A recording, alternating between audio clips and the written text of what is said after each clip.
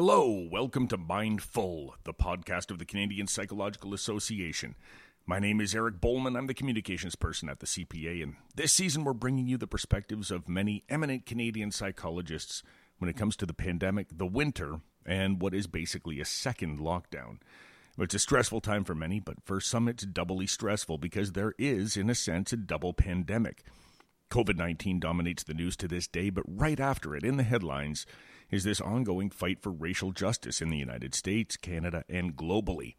To talk about these dual crises, I reached out to the University of Windsor to speak to Dr. Ben C.H. Kuo.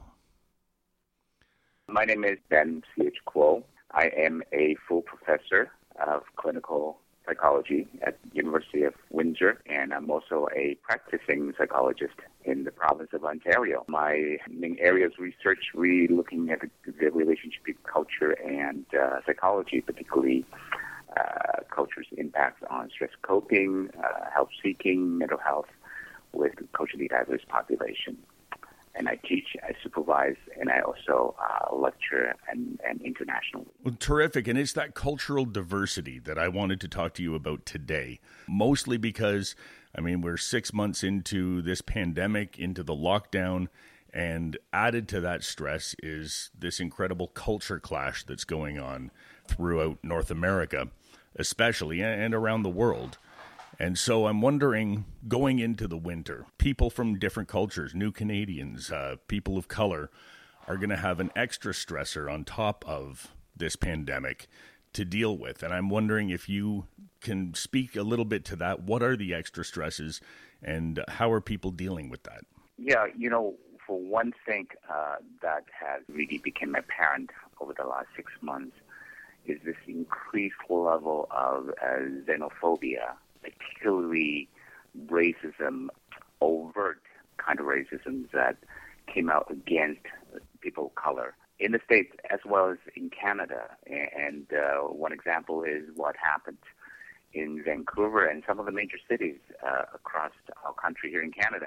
So in Vancouver, for example, we have seen, according to the stats of Vancouver police, that there's 600% increase in terms of race incidents against particularly Asian Canadians as a result of this pandemic, right? So that includes people who have been, heard slurs, spat on, graffitis, and many things. So we are seeing this added stress on top of the health concerns, the infection of the divisiveness and people's negative attitude, this kind of otherness, wanting to point fingers on blames or the cause of the pandemic on certain groups. So these issues really add on to all the other concerns, health concerns, and economic concerns that already exist that comes with the pandemic. So many of Black, Indigenous people and Indigenous people and people of color have to deal with these additional race-based stressors. I can't imagine how difficult that must be to add that stress onto the one that all the rest of us are also feeling. But what are some of the coping strategies that you advise for people of color who do have that extra level of stress and certainly are seeing it in the media day after day after day? Yeah. It's not an easy task, I have to say. It's very challenging because there's so many unknowns that we all have to deal with. But in the case of the people of color, I think it's important to understand that in a time of unknowns, we need to cope by drawing upon our resilience, our ability to tap into the resources we already have. So one of the things I would suggest people in dealing with race-based issues is to recognize that racism exists, both at the personal level, group level, and systemic structural levels. So one of the difficult challenges, according to based on encounter with stress, we know from research and clinical practice, is this idea of racism that seems what we call microaggression. So people have difficulty to put their fingers on, is this something against me, my group, based on my skin color, my characteristic, my religion, whatever the case might be. And that becomes very stressful when the situation is so ambiguous, you're not able to confront it. So one of the coping strategies is to recognize that those instances, those racism acts do exist, and they are what they are. Now, we need to confront them, call them out, or deal with them. And this will help people of color to not blame themselves for what happened to them. So that's very important. So is what you're saying then that if you perceive something to be racist, if you perceive it to be a microaggression, then it is what you perceive it to be? Right. Trust your instincts. I think many people, particularly new immigrants, I think their sense of politeness, right, to say, well, I think that's what happened, but maybe not, and talk themselves out of this, and yet feeling hurt, deeply hurt, and kind of brewing inside. So yes, the strategy is to see and go with your instincts. If that is something that is unjust, inappropriate, recognize it as it is something, an unfair treatment of oneself. And with that, then we can sort of act on it. When it's unclear, we don't know what to do with it. And so some sort of certainty and standing against those racist incidents or slurs, whatever the situation is, allows us to decide what to do next. And you were talking about the incidents that were taking place in Vancouver. There was one here in Ottawa recently, and it really sort of drove home to me the idea of the sort of confluence of the pandemic and racism, where there's a huge Asian superstore here in Ottawa in the Barrhaven area, and somebody went in, refused to wear a mask, and the whole thing escalated into an extremely racist, overtly racist tirade where, tons of people ended up getting involved. It was a terrible scene. And you would think that the Asian superstore is a safe place to go and shop. I'm wondering if people of color in this circumstance, in this situation that we find ourselves in now, are more anxious leaving the house to run errands, to just do grocery shopping like all of us have to do. Yeah, absolutely. And we hear these incidents that's occurring. And so people of color have reason to be guarded, to feel threatened. And again, that is reality. So I think it does make us feel like we are more vulnerable because of what we're seeing across the country, right? And I think it's important for us to understand that these kind of xenophobic, racist attitude has always been there. So in some way, it's not surprising these kind of things happen, sadly. But it is shocking. It is still totally unacceptable.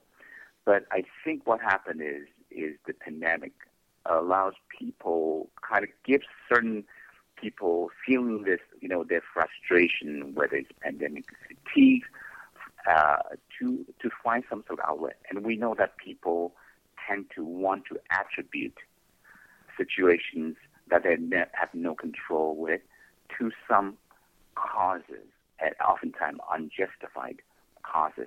And so I think that's what we're seeing. But I think what we are seeing with what you described in the Asian supermarket, it really is a reflection of the entrenched and deeply seated racism that has always been with us. It's kind of under the surface in many cases when things seems to be okay. And when Canadians, we as a country see ourselves as multicultural, we're not like our U.S. neighbors. Yet I think what has brought up to our attention is that, in many ways, we're not that better off in terms of having these kind of attitudes still exist within our society. I'm wondering, though, there's a lot, of course, there's stress brought on by the pandemic, and people lash out in ways that maybe they wouldn't have before.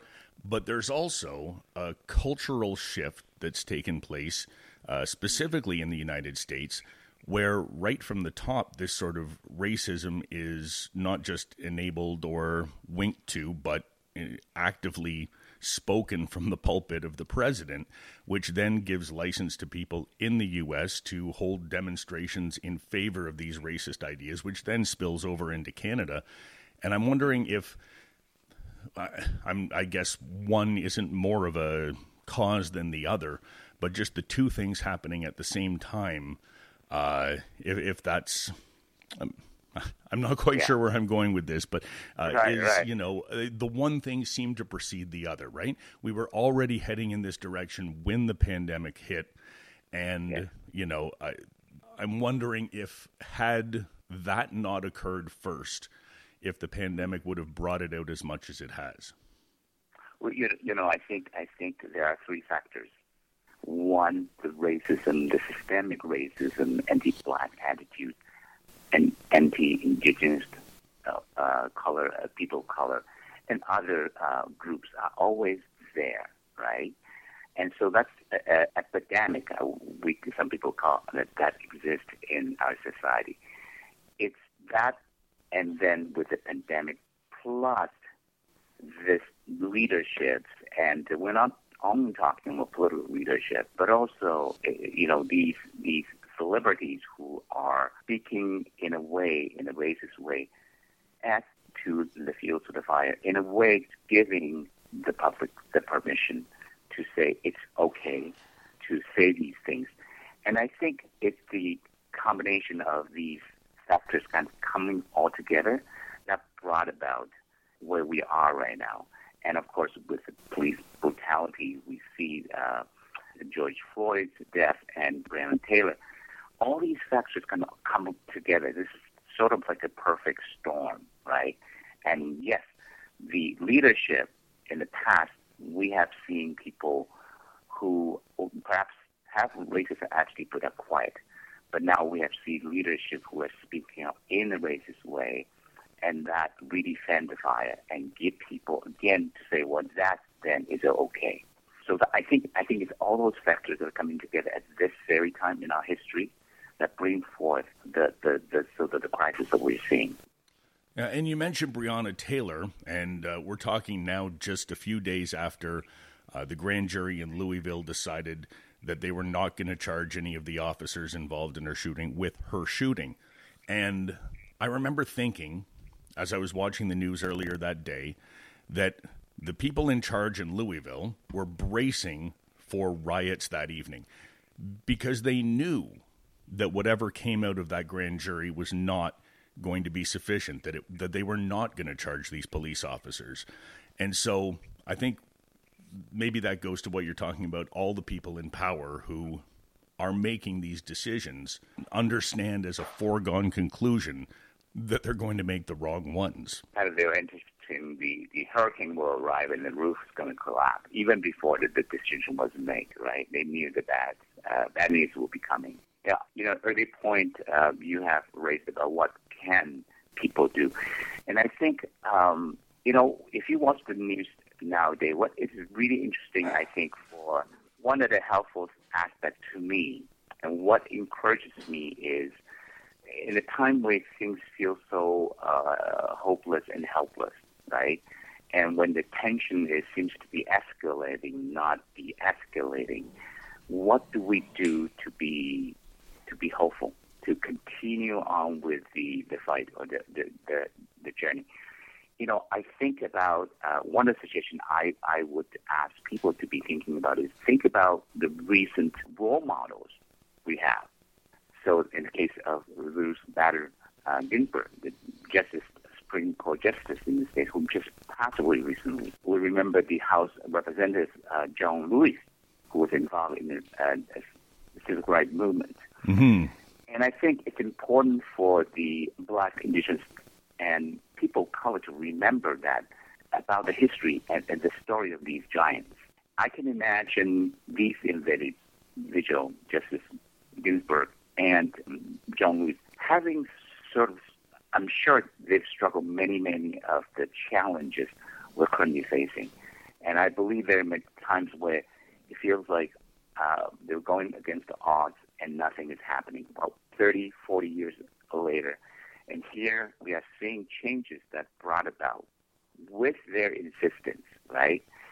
And so the changes in terms of racial attitude, interracial relationship, injustice in society happens so slow and incrementally. And sometimes it feels like, 3 steps back, forward, 1 step back, that sort of thing, right? So right, that kind of yeah. analogy.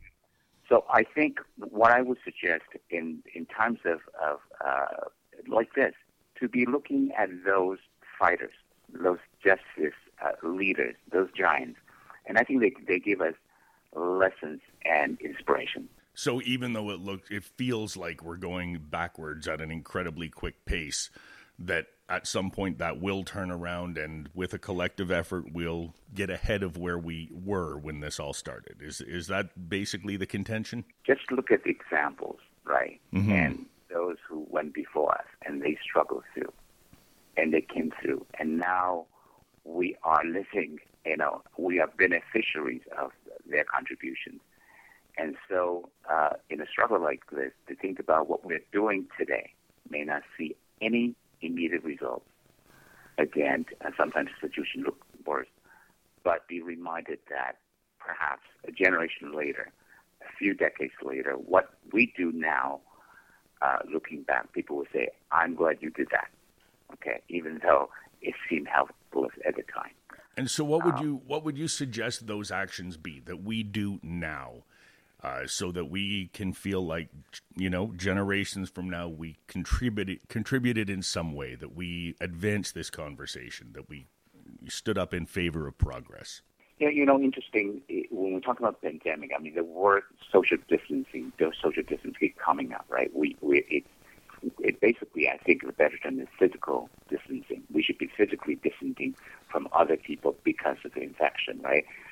But not really socially distancing. We should actually connecting, as we always do, or even more during the pandemic because of our isolation. So the point again, bringing that to dealing with the current anti-racist movement, is that I think we need to join with our it has solidarity with people who shared same value, beliefs, allies for people of color, to identify those allies, those friends, right? And to be able to draw support, understanding from those individuals. And so in a time when it feels very isolating, I think that's a time when we need to see that, no, there are communities out there that are sort of on the same course with us. I think that gives us strength to be able to kind of move forward. And I think that's very important. So that's part of, I think, the brilliance of people of color, is that the collectivism, right, in many, many cultures outside of Western cultures, that sense of family, the connection with other in the group and drawing upon strength from other people, oftentimes is diminished in a Western individualist society. I think we should encourage people to go back to their groups, relationship. I find relationship and communications are very important to strengthen us. Mm-hmm. So do that with people that you can share and can trust, who believe in the same cause, are very important. So you specifically try to balance this yourself, and I imagine that's one challenge during this pandemic. How else has the pandemic changed life for you as a professor at Western University, as a psychologist? I mean, there's so many things that can be affected in different ways. Oh, a lot. I think, speaking from a perspective of a university professor, right? With the pandemic, everything going online right now, the whole idea of pedagogy, how do you teach, and is completely is revolutionary, right? Now I have to think about what technology will allow me to do and what it wouldn't allow me to do, right? So the way I teach, the way I communicate, the way I schedule my teaching has changed. It's very hard for me at this point to say what are the advantages and disadvantages, because I feel like, this semester just started. I'm still feeling my way into this I call online ecology or ecosystem here. Right. And so I'm kind of still feeling my way, but checking my students. So that changes the time I spend behind screen, obviously, and the training and upgrading of keeping up with the technology. And also, at the same time, try to push the envelope within the parameter limitation with technology. What more can I do to make it effective, more engaging with students? So that's the one big change for me. And it hasn't been easy, I have to admit. And I'm trying my best to monitor students, how they feel on the other side of the screen. Mm-hmm. And it's hard. Some students yesterday I was teaching a course for 2 hours, and some students had told me that they already had 5-hour classes online prior to meeting with me. And then, so I have to really monitor. I don't see their nonverbals oftentimes, as in a physical setting with them. So I really have to check in often and take breaks more often. So that changed my teaching aspect. And as a psychologist, as a practicing psychologist, over the couple of months, the past few months, I have received more requests for therapy in my private practice. And again, it has to be done through telepsychology, and it takes some getting used to with that process. Some clients are desperately wanting to have that first face-to-face contact, but with the health regulation, it's very difficult. So again, having to find ways to connect and not be able to actually see them in person. So many things have changed in terms of professionally for me as a professor. And it seems as though, over the course of 6 months, people are getting a little more comfortable with the, teletherapy and being able to do it virtually and remotely. And it seems as though in many circumstances it's working just as well. Others still have to iron out some of the bugs. But one thing I'm hearing a lot, and relating to the discussion that we're having about people of color and dealing with racism and the pandemic and dual crises, is that there are very few mental health professionals who are people of color, who can speak to those people having a shared experience with them. And that's seems to be quite a large issue at the moment, and just brought to the fore because of this dual crises that we're facing. What do you think we can do about that? Well, I think it takes multi-pronged approaches to actually deal with this perennial issues of lack of people of color in mental health professions, including psychology.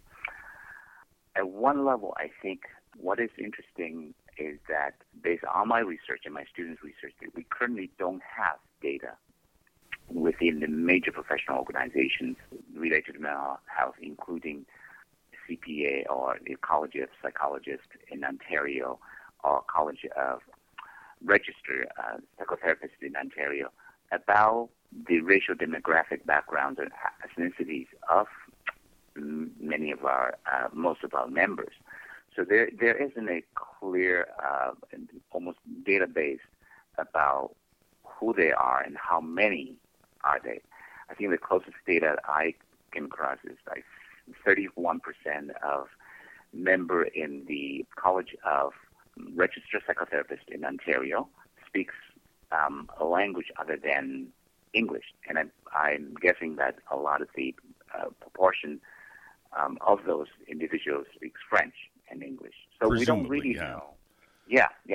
So we don't really have a automatic ways of knowing who our mental health professionals who are of color. So I think that's one strategy. We need to have some sort of database so we can access and know who they are. And I think the second step is with that data, we can, including CPAs, have some sort of a network coalition of these mental health professionals who are members of, from background of colors. And then for these professionals to be able to exchange through conferences, roundtables, symposium, and, comes with some sort of resource sharing, not only for the larger community, the larger profession, but also as a support for each other. and it will be good for client referrals, knowing different expertise areas, and live experiences of different therapists of color. And so with that sort of coalition or network, then we can begin to build our understanding and resources. And the other problem that I'm thinking about, as a clinical psychology professor who is actively engaging in multicultural training, is I think we need to recruit more actively people of color into this profession. I know we've been talking about this for a long time. APA has been talking about this. It has not been easy because I think part of the reason is the system is not very receptive to encourage, nurture, and recruit student of color into our professions and also retain them. So I think we need to continue to do that actively, Blacks, Indigenous, and other people of colors with immigrants, refugee backgrounds, diversity, background diversity into the profession. Dr. Ben C.H. Kuo, Professor of Clinical Psychology at the University of Windsor. Thank you, Dr. Kuo, for taking the time to speak with us about this important subject. And here's hoping we turn the corner soon on all of it. Tomorrow, we continue our journey across Canada. For no good reason at all, I've scheduled these podcasts to be released geographically. We began with Dr. Janine Hubbard in Newfoundland. We've talked to Dr. Kuo in Windsor. And tomorrow, we move on to Regina. We'll see you then.